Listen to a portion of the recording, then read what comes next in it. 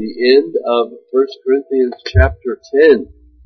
We have been taking our time, as we mentioned last week, wanting to just think through what it is to live in the new covenant, our relationship, and not that we've covered all that in this study, but our relationship with the old covenant law, in particular, what is it to be a new covenant Christian? What law do we follow? And I think we see very clearly that answered in this particular section in 1 Corinthians 10, where we see what's the guiding principle that we might live in a way that fulfills the law of God, which of course is love. And so this section is all about how we interact with our brothers and sisters in Christ and in certain ways.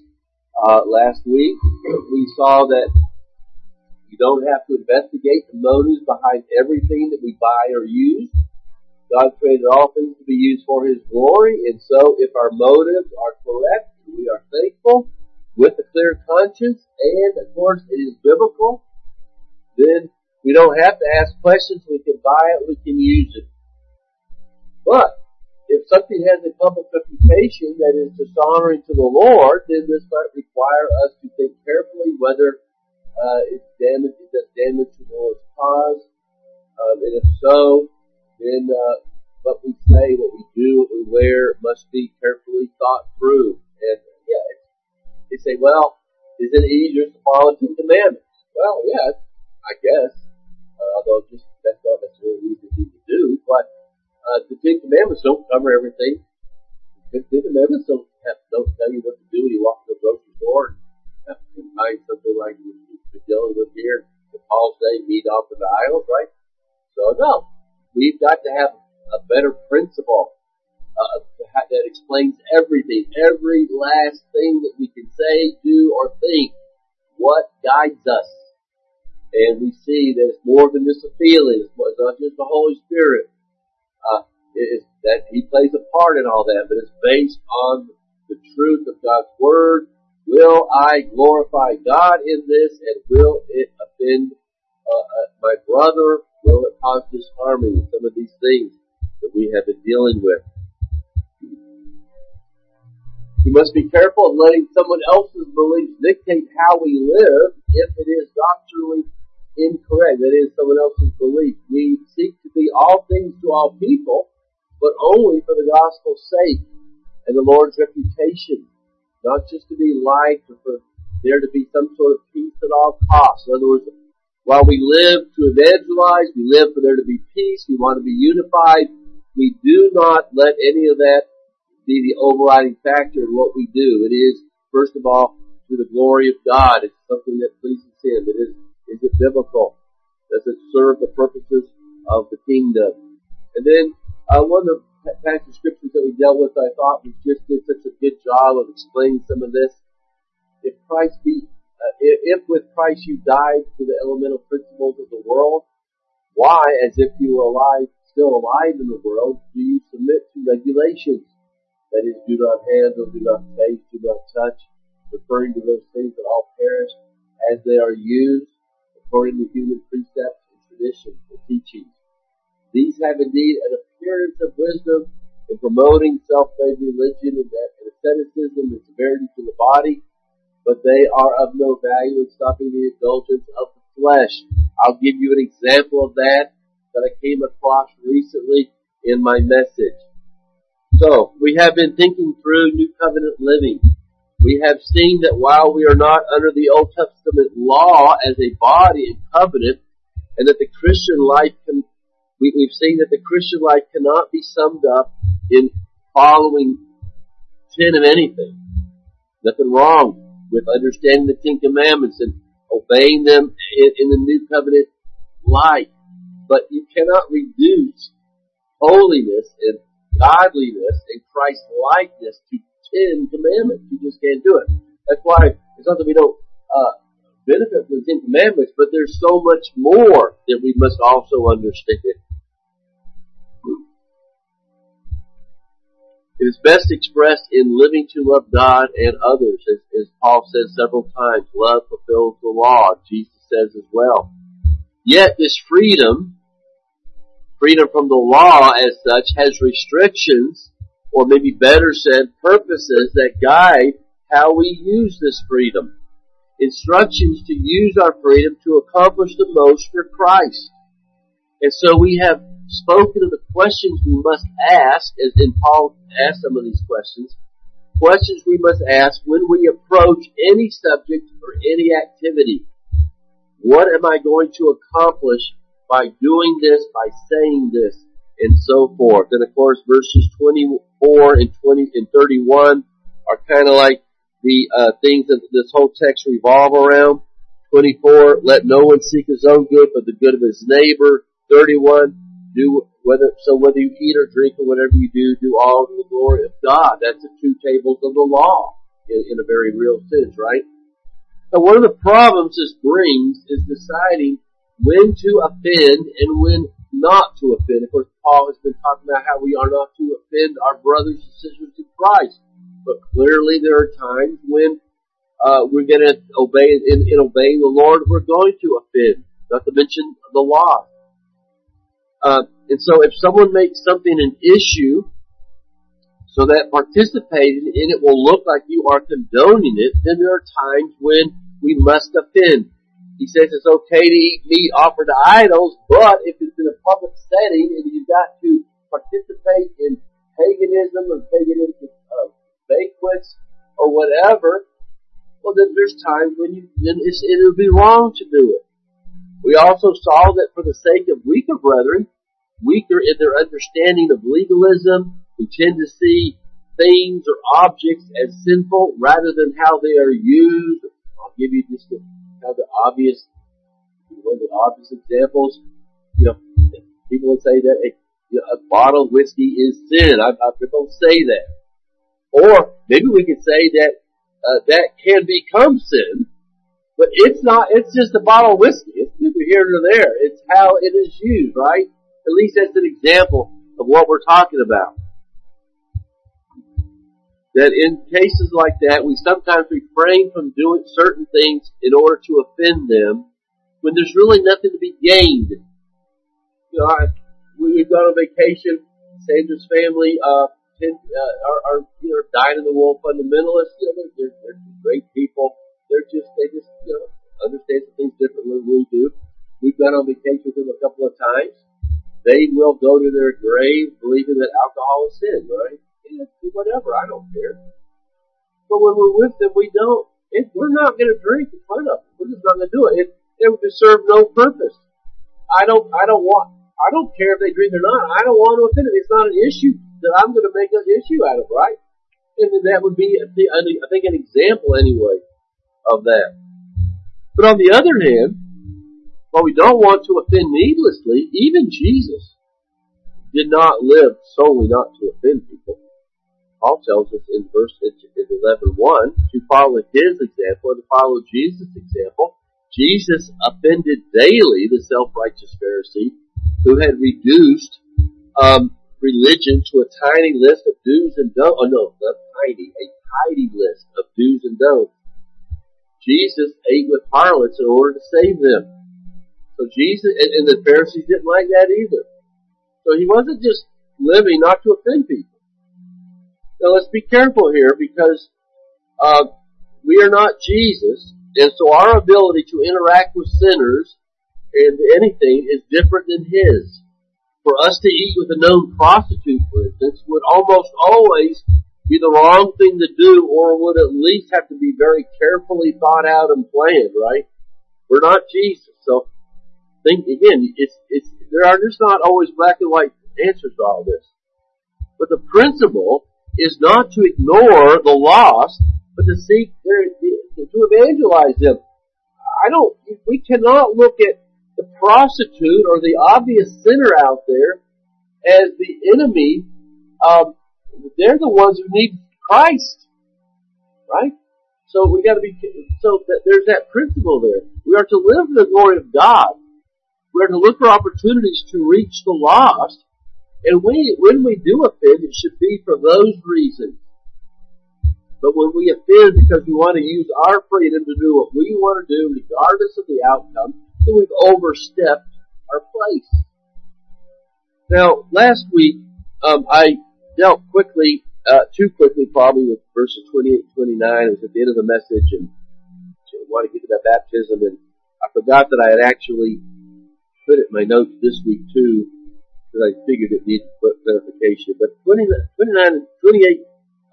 through 29, I want to just remind ourselves what's going on here, because it can sound a little awkward. He says, "But if someone says to you, this meat has been offered in sacrifice, then do not eat it for the sake of the one who informed you, and for the sake of conscience." And I said the first part of 29 should really be part of 28. I do not mean your conscience, but for his. So in other words, as we've been saying, if it's going to offend them, then for his conscience sake, just don't do it. There's no point in it. But then, new thought, middle of 29, for why should my liberty be determined by somebody else's conscience? So he's not saying that, do what you want to do, don't let somebody else's conscience bother you, change what you're doing. He's not contradicting what he's saying here. And notice here how he changes from the second person to the first person. He says in verse 28, he's talking about for the sake of the one who informed you, for the sake of conscience. I do not mean your conscience, but his. He's talking about the second person, your conscience. New thought, now it's about first person. So now he's saying, he's kind of summing up what he's been saying. For why should my liberty be determined by somebody else's conscience? For if I partake with thankfulness, why am I denounced because of that for which I give thanks? So we kind of look at verse 27 through 29 as a parenthetical example of the exception to the rule of verse 26. It's not that difficult. I'm just making it that way. Verse 26 says, for the earth is the Lord's and the fullness thereof. So there's the principle. Everything is good if it's used for the right purposes. It's good. Don't let anybody trample on your conscience. But then he gives these two questions that we dealt with last week. There are times when we have to refrain from exercising those liberties, right? And so in verse 29b, he sums up his point that if I can eat or do something with thankfulness, then I shouldn't be condemned by somebody else, and don't let them condemn you. So he's kind of gotten back to the original thing, and he's summing up the idea that if you can do it with thankfulness, then do it. But when you're with somebody in a situation where it's going to be a problem, then don't do it, right? So it's not that complicated. He's got to think through what he's saying there. And so that brings us into verse 31. So, whether you eat or drink, or whatever you do all the glory of God. The word so shows us that he's summing up his arguments. And we find here three questions that should always be asked. So again, I'll cover this in one more week to just kind of reinforce some of these things to us.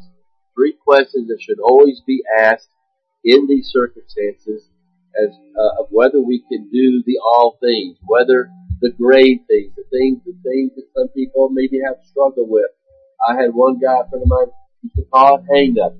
Anybody, they thought that was a sin. He said, well, they've got a hang up. Well, sometimes maybe, sometimes not. We gotta be careful of getting callous and not always re-examining our convictions, right? And not just making fun of people. So we gotta be very careful here. What are the three questions that we can ask ourselves whether something is right for us to do it or not? And the first one, of course, is, does it bring glory to God? That should be our focus. This means that we can't be preoccupied, and this is always part of our problem. We can't be preoccupied with our rights, our desires, our aims, whatever we want, whatever focuses on us, our glory, our pleasure, our desires. We just got to get that out of our mind. It doesn't matter what kind of rights we have, and I'm not sure if we're going to have too many rights left in America much longer, but it doesn't matter. The Constitution is not what we go by as Christians necessarily. This means that we can't compartmentalize our lives. We can't focus on our family when we're here, on work when we're there, and on God over here. You can't do that. It's all for the glory of God, not just when we're at church, not just when I'm with my family, we're having devotions. I gotta be nice to my wife and speak kindly to my children because we're having devotions. No, all the time. We relate everything to God at all times, even while we focus on whatever area of our life we're talking about. So how I speak to my wife is as much a part of my spiritual duty and testimony as how well I do my job.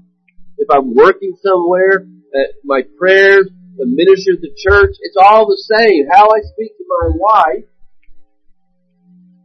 how I treat my wife is as much my spiritual duty as what I'm doing right now. And the same applies to you guys. And that's easy to forget sometimes. At least I struggle with that.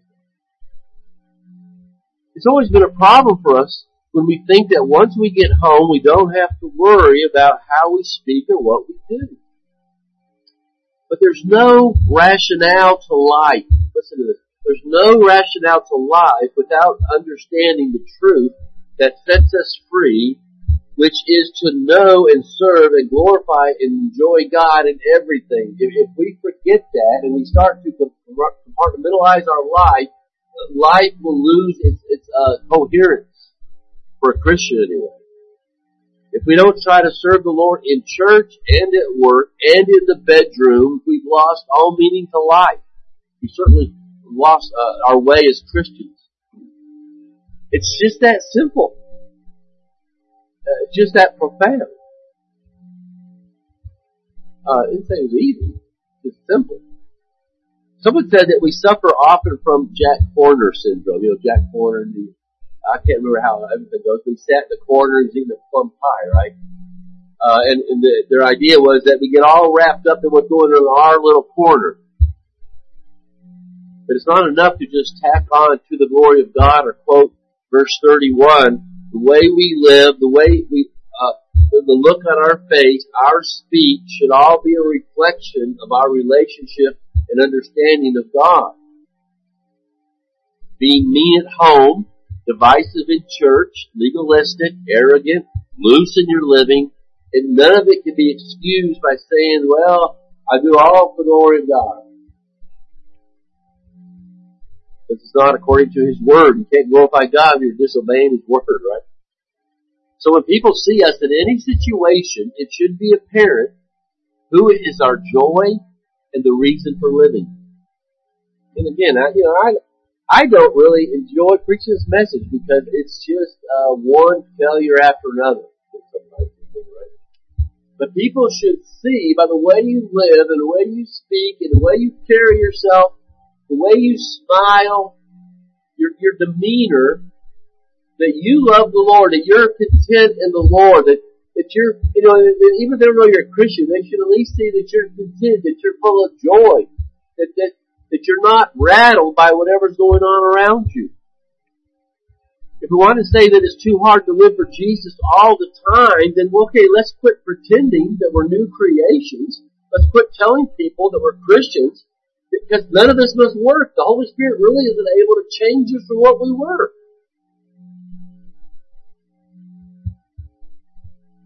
Yes, it's hard, but we're sinners saved by grace. That's what Christians do. We are being transformed.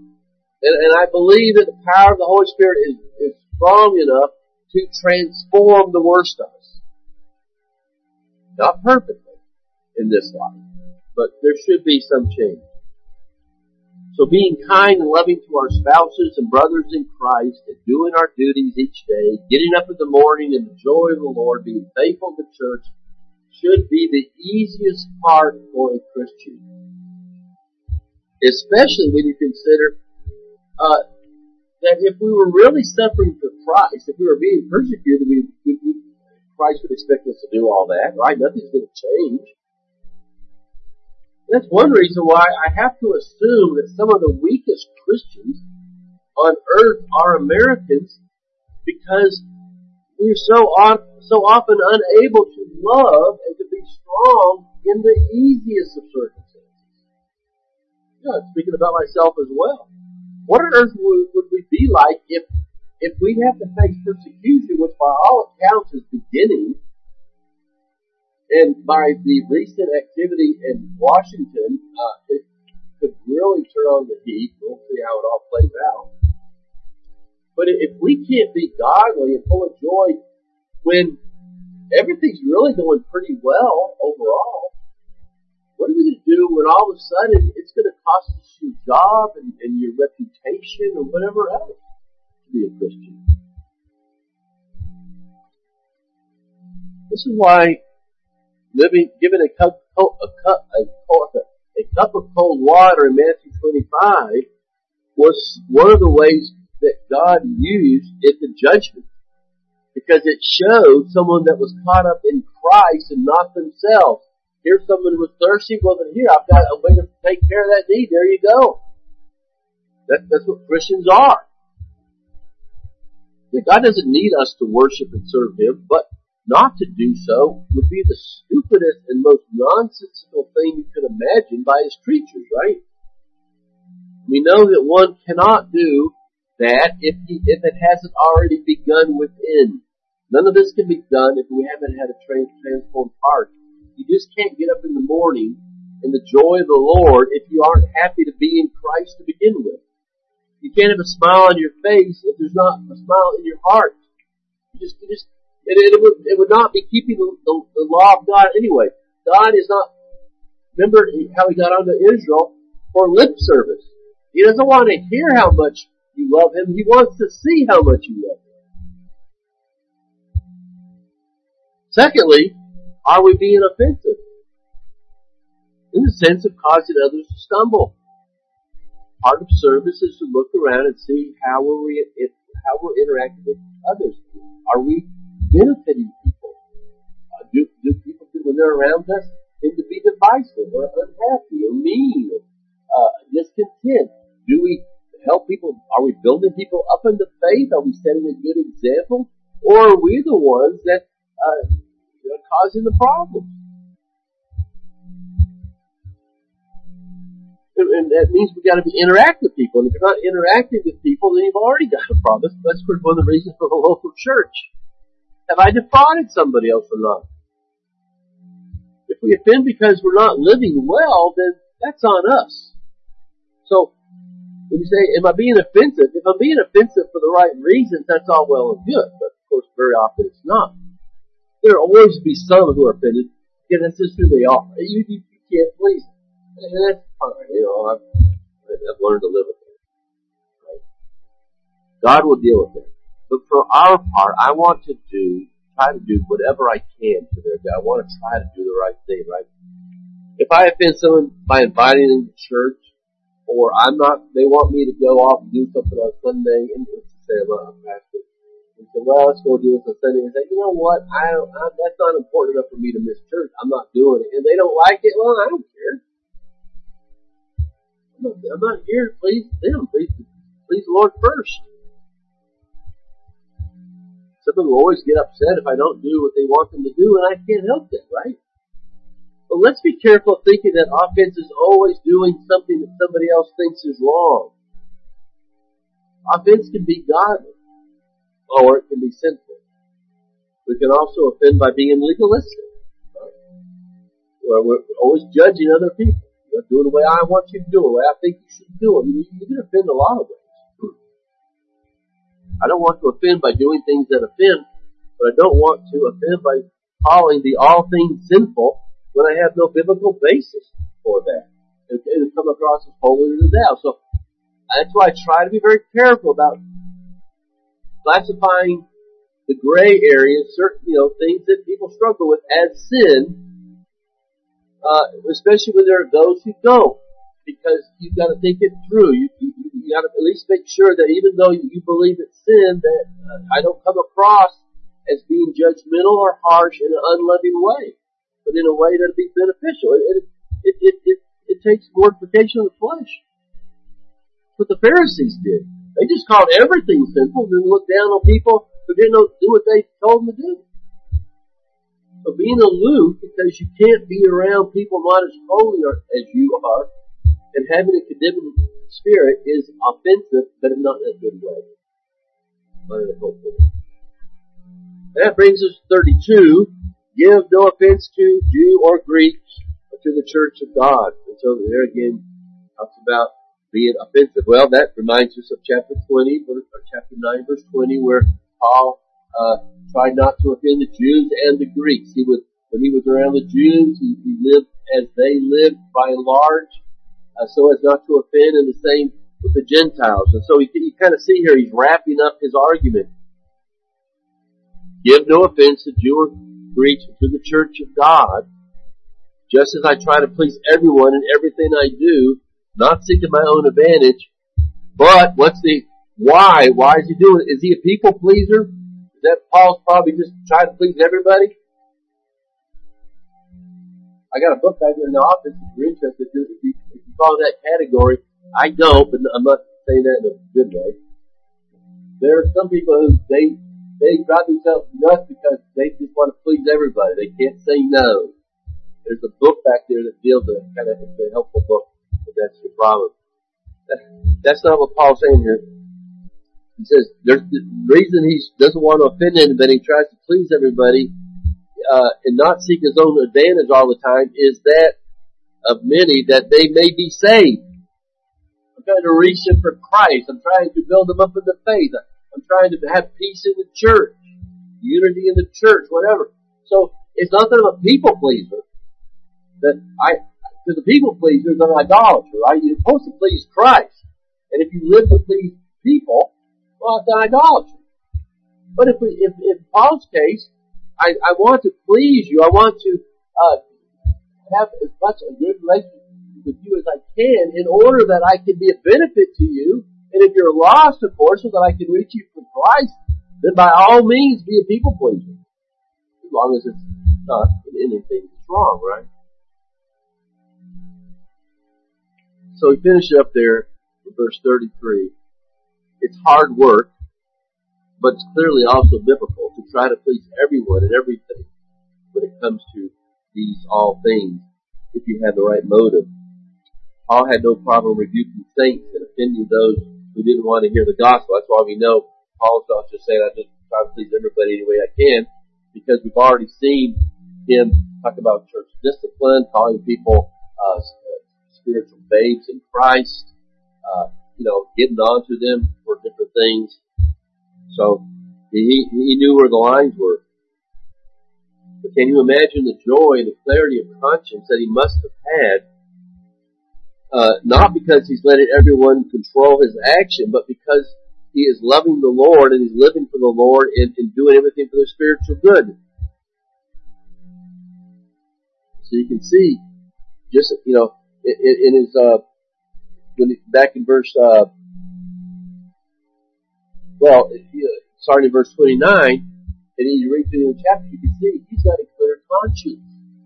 He's willing to do whatever he can to be helpful. And can you imagine being able to lay down in bed at night and have a clear conscience that, boy, every interaction I have with people today, my first and only goal was what is good for them spiritually. I think a lot of us, when we don't have clear conscience, because we don't do that, right? But his goal was not to make everybody happy, to have peace at all costs, and not to confront anyone about sin. It was determined by the spiritual and ultimate good. And so if we have to exercise church discipline, for instance, because of some grievous, unrepentant sin, then I can have a clear conscience because I know that I've ministered to that person biblically in a way that is good for him. Oh, did we offend him? Yes. Just because he wouldn't repent. Did we do everything we could for his good? Yes. So it's okay to offend in those cases. And I know when I have said something or done something thinking only of myself, and I'm left with a guilty conscience. Well, many of y'all are. That's as well. And you can either ignore it or you can confess it. And if you ignore it, you just add that to the whole problem with that relationship with that person. and just build it up, make it worse. Or you can just confess your sin and make things right, have a good conscience.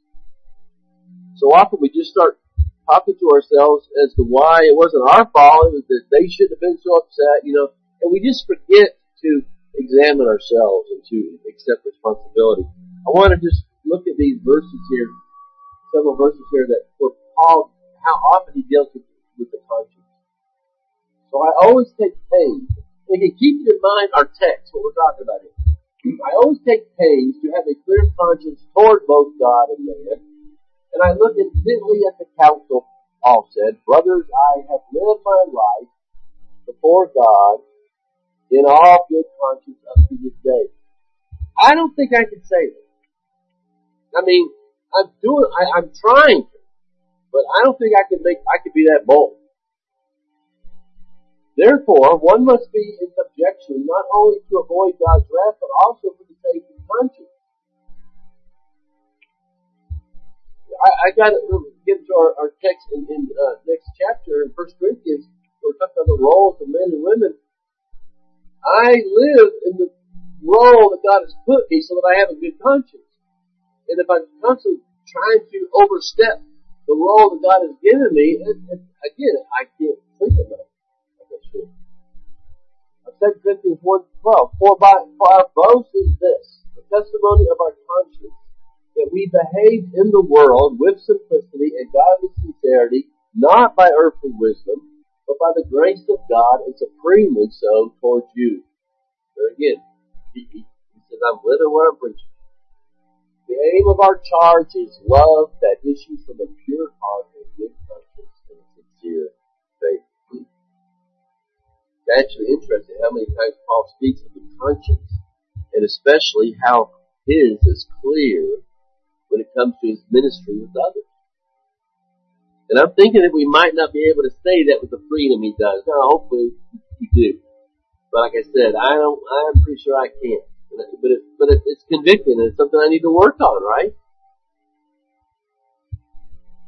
And I think some people think that as long as I say whatever comes to my mind, no matter who I hurt, well, I've said the truth, I don't care. I usually feel passionate. Hey, as long as I say the truth in love, I don't care if I offend you or not. Well, no, there's a way to say stuff. There's times things need to be said. There's times things don't need to be said. Just because you speak the truth don't mean it's a good thing.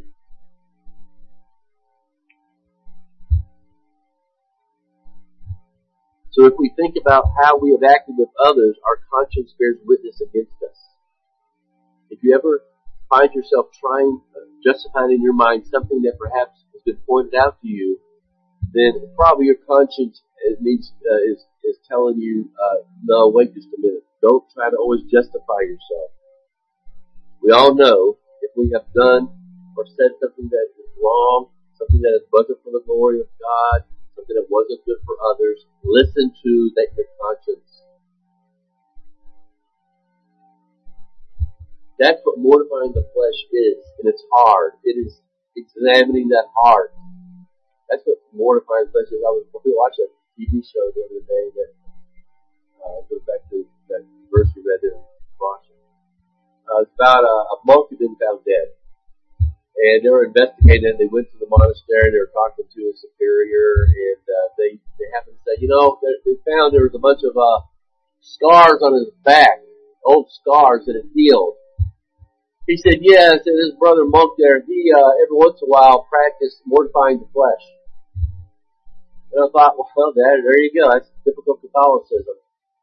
I'm going to be some, and didn't that Colossians, the severity of the body, those who teach the severity of the body, that has no value in abstaining from the flesh. You can beat it back all you want to. It's your heart that's the problem. So lastly, we ask ourselves, are we seeking to minister to the souls of men? We have seen how Paul and Christ are as good as an example of anyone of this, as he mentions here in 11:1. If we offend, let it be for the gospel's sake, or let us just not offend. How often do our offenses have nothing to do with the gospel and everything to do with what we want to do, our selfishness? How many times is it because we seek the advantage. And Paul says in verse 33, I cannot seek in my own advantage. It's much easier to not offend people because I'm not trying to only worry about myself, right? I mean, it's common sense. How often does what will please the Lord and what is biblical enter into our thought process? But if it's all about me getting my own way, my advantage, then it's not going to happen very often if we're going to think through things biblically. So let me just close with one more example here.